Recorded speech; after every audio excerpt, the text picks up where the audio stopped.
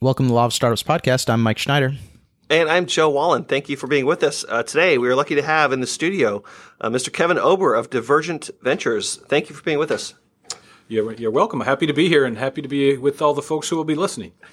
Yeah, so tell us. So Seattle, tell us about Divergent Ventures. You guys are a Seattle headquartered firm, although you make investments up and down the West Coast.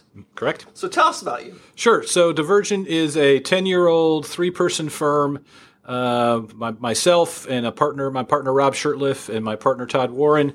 We have, like I say, we've been at it for 10 years now, and on our fourth fund, we are smaller fund size investors. Our typical bite size is somewhere in the $500,000 to $1 million range.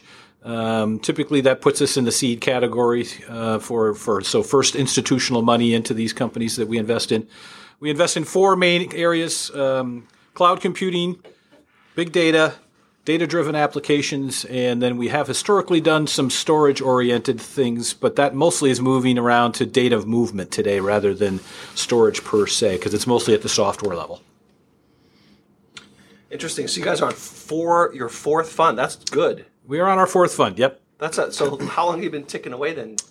Yeah, as I said, we've been at it for about 10 years, okay. And we do about 3-year cycles. We're about halfway through our fourth fund, and our typical portfolio is 10 or 12 companies across those four areas that I described, although if you'd notice, they're all fairly broadly described areas, so it gives us a fair amount of flexibility to do anything that we would want to do. Yeah. We can fit them in one of those categories and say we're very focused. Sure. So tell us, go ahead. About the big data stuff. So Yep. Sometimes we talk on this show about machine learning and kind of where things are going. Yep. Tell us about, big data is something that I feel like I've got some tangential understanding of through the machine learning stuff I've looked at. But what do those companies look like? What is a big data company? What does that look like? Are they making tools to manage big data? Yeah, so we look at both tools that are used by big data folks. Mostly right now we're investing in companies that do the collection and massaging of data in terms of they have tons and tons of data. We look for companies, and this kind of crosses over into our data-driven application bucket as well. Those two are fairly closely aligned. Where we're looking for companies that have data sets that didn't exist 5 years ago, and you're doing some kind of processing of that data that you couldn't have done 5 years ago because cloud computing wasn't around to make it really cheap and cost-effective to manipulate and analyze big piles of data. So we really like companies that, our company Pushspring here in town, for example, is a company that collects data from has a corpus of data around mobile devices. And so they collect information about mobile devices and then make a business out of selling that data to advertisers to be able to target mobile data users for native apps. Yeah, is it safe to assume that if you're investing in that and it's one of the areas you specialize in, so tell us, do you think that's kind of one of the up and coming things that's still lots of opportunity there? Is that an area that you've pinpointed as something that's particularly interesting in the market, or do you guys just have domain expertise there? No, we think it's, we're more driven by what we think is interesting going forward. My two partners are technologists, wrote code for Microsoft for 15 and 20 years each. I'm a business guy by training who came out of the financial world and then got fortunate enough to get hired by Vulcan Ventures, which is Paul Allen's investment group here in town back in the early 90s. And so I cut my teeth working for Paul and learned how to do the venture business when I was with Paul.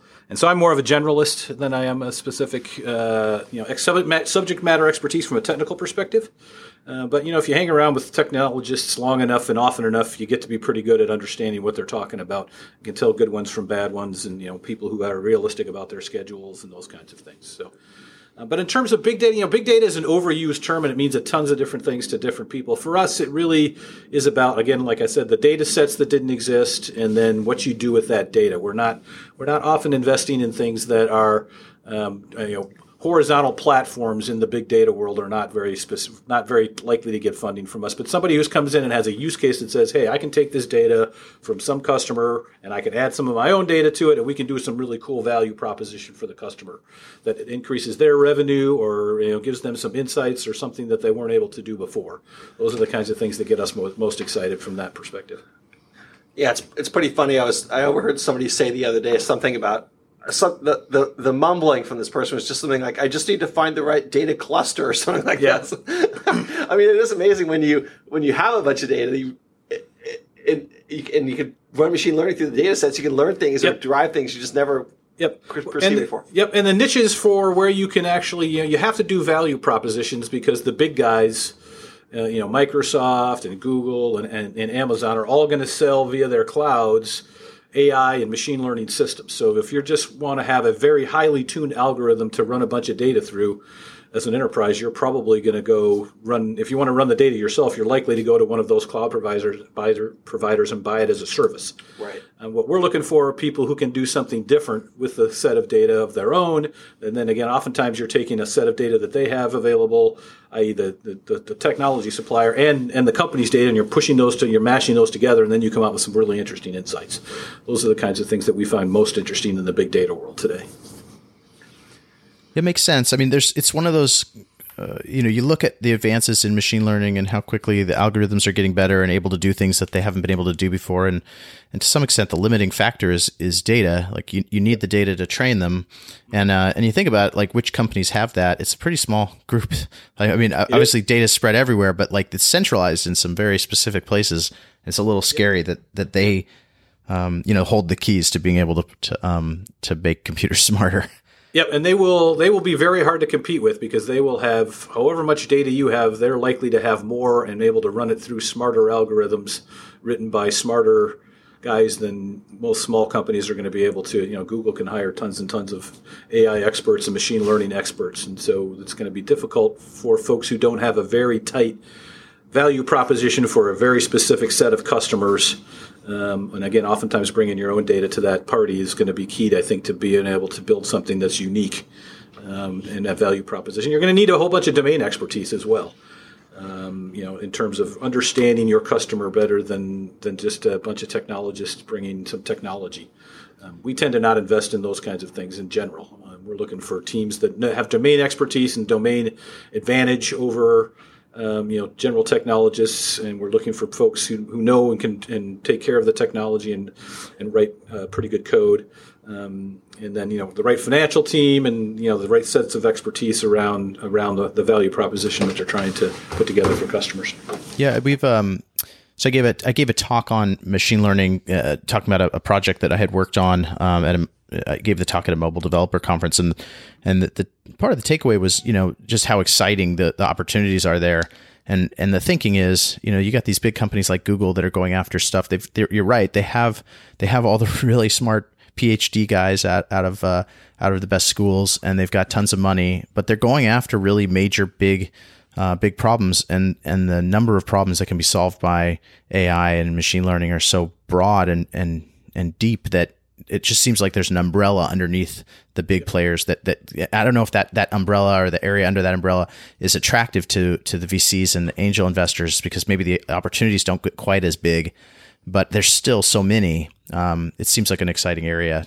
Yep. No, definitely. We are definitely looking for, we are seeing opportunities today that are pretty interesting, where there are folks who are taking advantage of the fact that Google and Amazon and Azure and all these folks have these services that you can buy AI services from them. So they're learning how to tune those algorithms themselves to do a specific value proposition where they have way more domain expertise than some generalist AI person at Microsoft is likely to ever have about retail or healthcare or some industrial, self-driving cars. I mean, there's just tons of different areas where you're going to be able to take lots of data and apply it to make everything smarter and more efficient.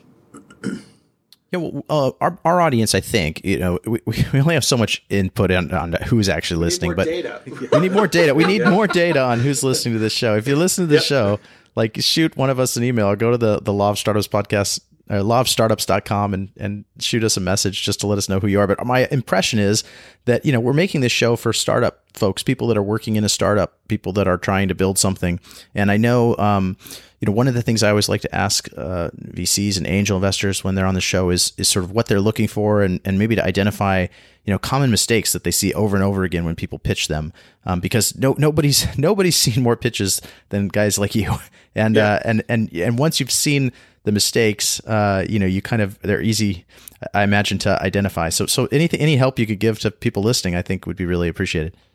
Sure. So in general, what we're looking for is the same thing I would assume that most other investors are, which are very high quality teams going after large market opportunities with some kind of hopefully technology as well as domain expertise advantage that over other teams that are doing it.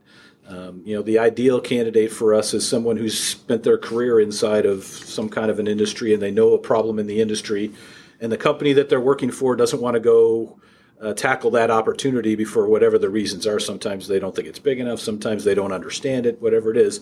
But some senior level executive who looks at an opportunity and sees it every day in their everyday life and knows that nobody's solving this problem because customers keep telling them that this is a problem that they need solved and they're not getting it solved.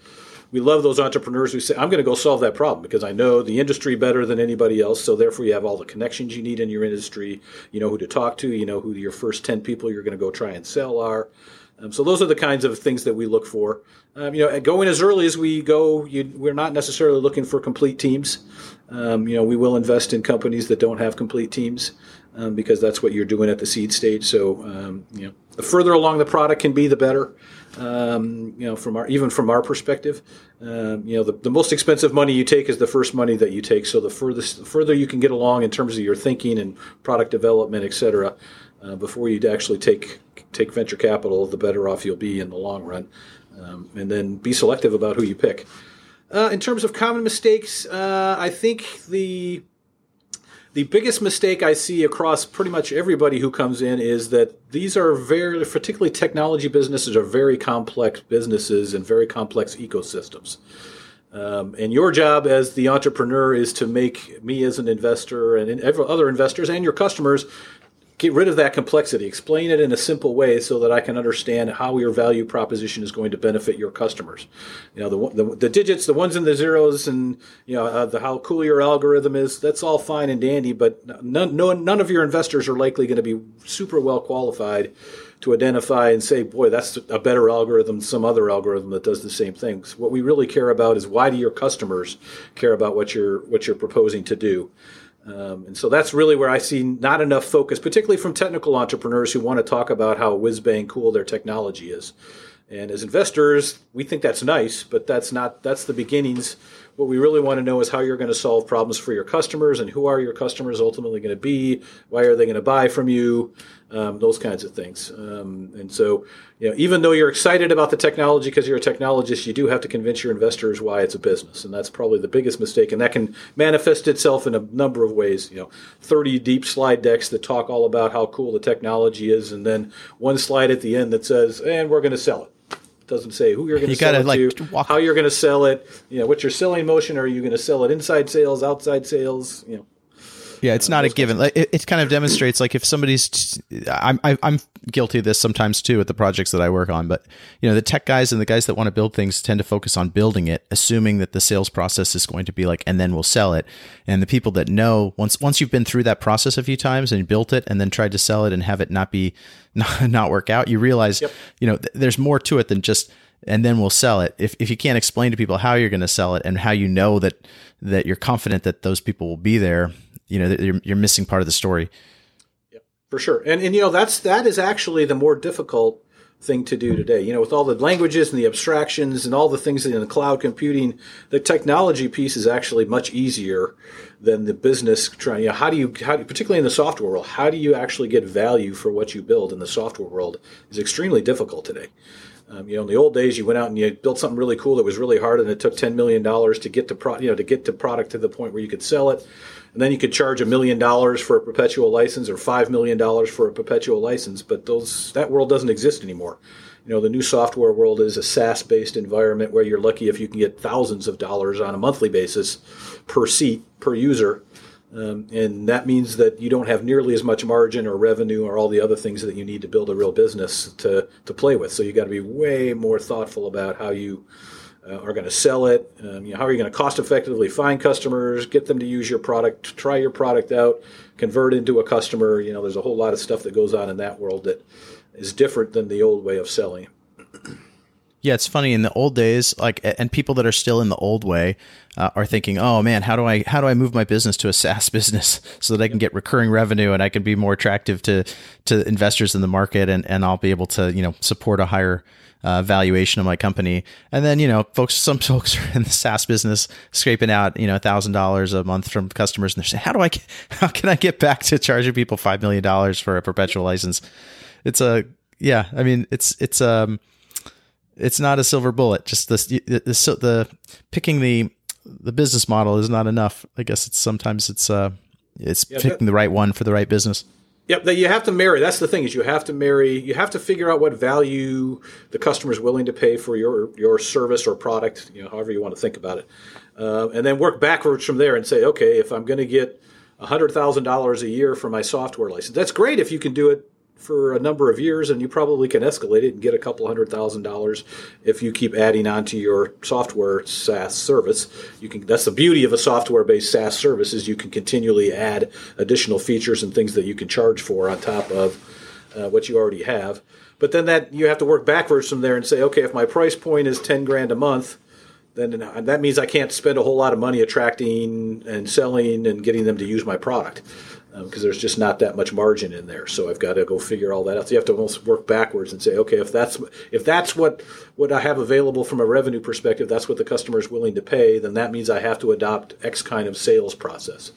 Yeah, I mean, it makes it like you think about.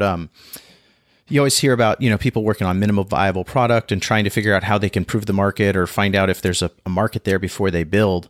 But to give some perspective to that, imagine if you were sitting in Kevin's shoes and you're listening to a pitch and you had a choice between investing in two companies, and one company said, "I've got a customer on the hook. We've sold them $1 million software package, but it's not built yet and we need money to build it," versus trying to pitch someone to invest in a company that says, we have this thing we've built and it's almost there, and then we're going to go find some customers. Every day of the week, I'll pick the one where the sale has already been made, because technology is if you throw enough money at technology, you'll be able to build it, but there's total variability into whether you'll be able to sell something. Correct. Yep. That is the challenge today. Again, it's much more difficult to sell than it used to be, and you have to come up with innovative models to be able to do it. And the good news is that it works really well. These SaaS-based businesses, when they're clicking, they hum, and they don't cost a lot to attract the customers, and the margins are good, and you can grow extremely rapidly, and you have recurring revenue, and so it's a nice flywheel. But you have to understand that you have to go figure out what your flywheel is. So you guys will come in before product market fit is found? Depends on the business. It depends on the business. We would prefer not to, but we have done it historically. We have come in when people have a product concept. Nowadays, technologists can usually build fairly inexpensively what they want to build, so they just do that before they actually come and look for venture money. Right. So then we're much more about trying to figure out if it's a value prop that we think customers will buy, and we will go in earlier than some. We don't, we are not in a situation where you have to have 5 customers under your belt. I mean, it depends on what kind of business you're in. Business to business, where you're getting hundreds of thousands of dollars, the typical A guys want to see 10, 20 customers who are actually paying, have signed long-term, multi-year contracts. We're willing to come in earlier than that in many cases, and often do come in a little bit earlier than that, and don't need quite as much customer validation as some of the other folks around town who have bigger piles of capital that they need to deploy. That's where our niche is, and that's where our expertise is, we believe, in terms of really coming in and helping companies get to that point where they can go out and raise an A round. That's part of what we do, is help these companies think through, okay, how much money do you really need to get to the next step in your process so that you're really available for what an A round is? Because what an A round is keeps moving, depending on how hot the market is. Right? When it's a hot market, the bar is really high. When it's not as hot a market, maybe the bar gets higher because they're more selective, because the market's not as hot, and they worry about getting additional funding rounds after them. So,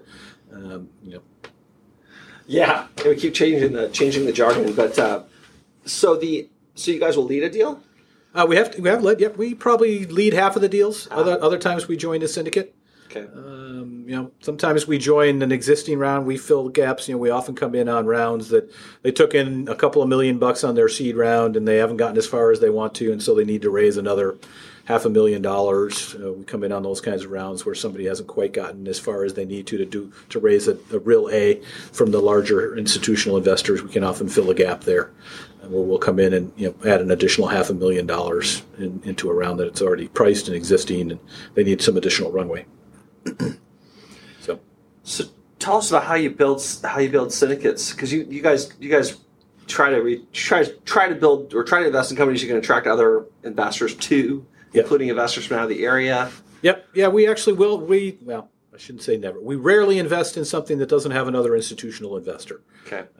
Partly because of available funds. Our experience when you're going in on the seed round is the entrepreneurs often don't get as far as they hope to with the money that's available. And again, so they often need to go back to the well and say, okay, guys, we need another X number of dollars to get to where we know we need to be to get an actual institutionally backed A round done.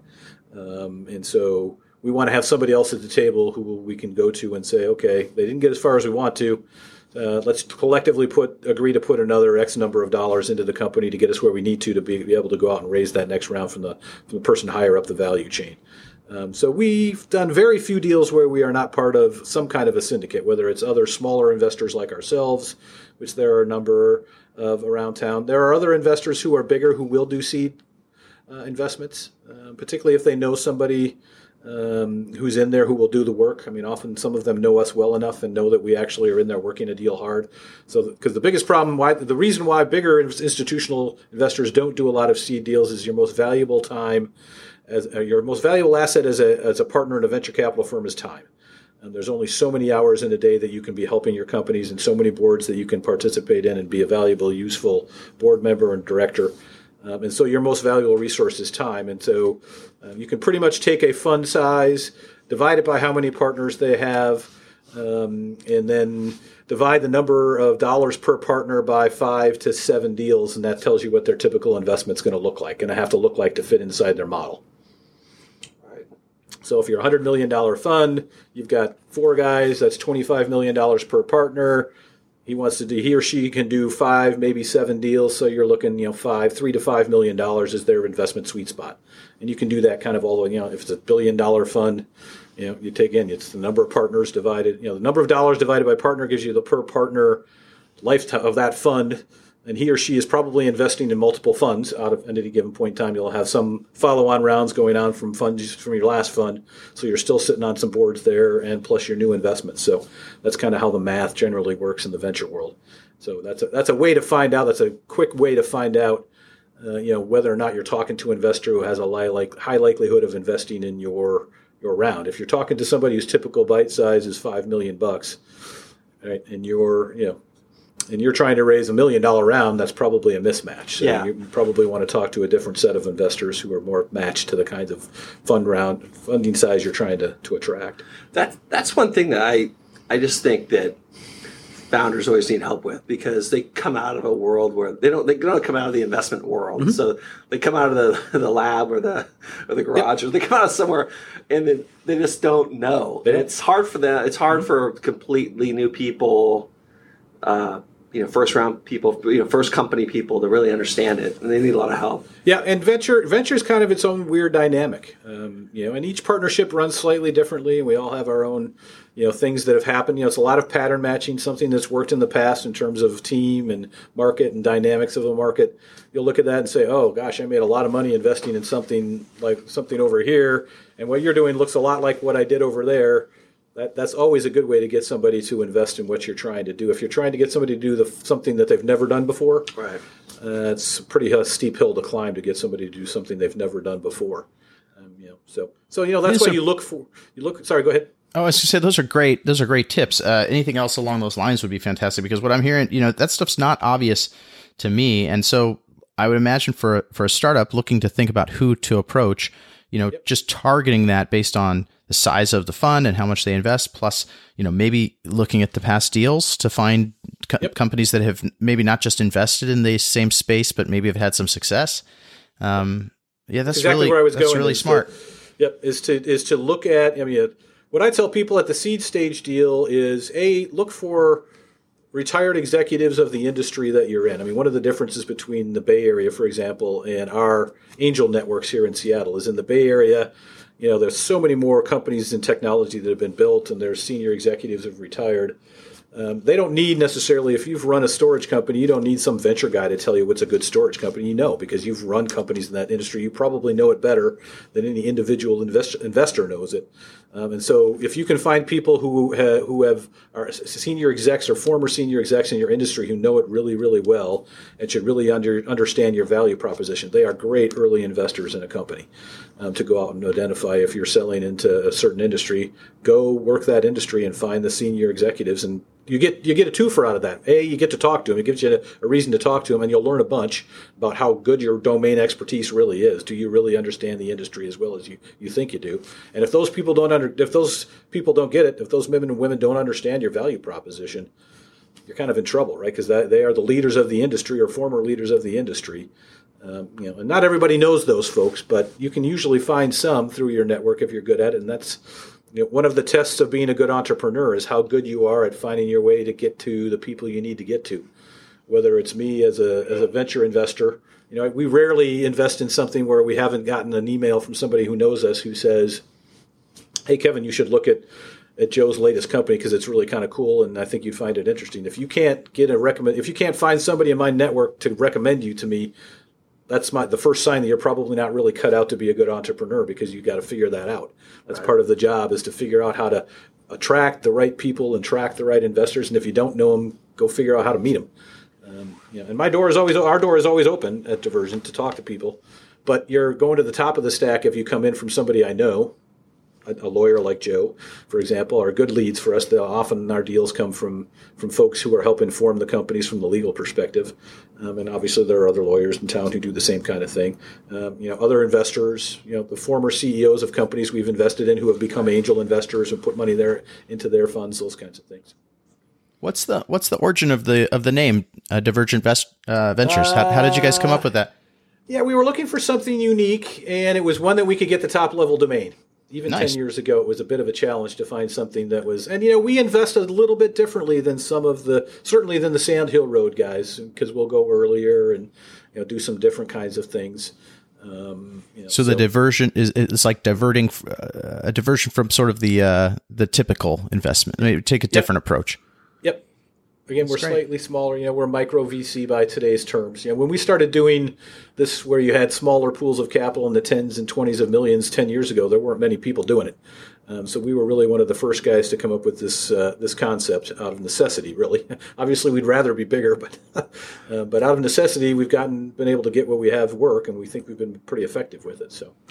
Well, it's so hard because if you had more money, well, then you'd just be forced into doing larger investments. Correct. And then you'd be looking around Seattle for those investment opportunities, and you'd probably spend more time in the Bay Area. Yeah, it's more competitive. I mean, one of the advantages we have is, our term sheets are rarely competitive term sheets where somebody has 3 term sheets thrown on the table, right, and you're fighting over valuation and that kind of stuff.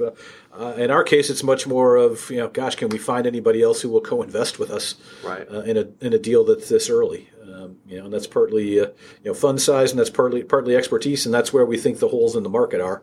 Both here and in the Bay Area, it's that first $1 million. If it's not strictly angel, which we think we do more than angels, because this is what we do for a full-time job. So right, we're taking board seats and showing up for the board meetings and asking questions and really helping the entrepreneurs think through how they're building their business.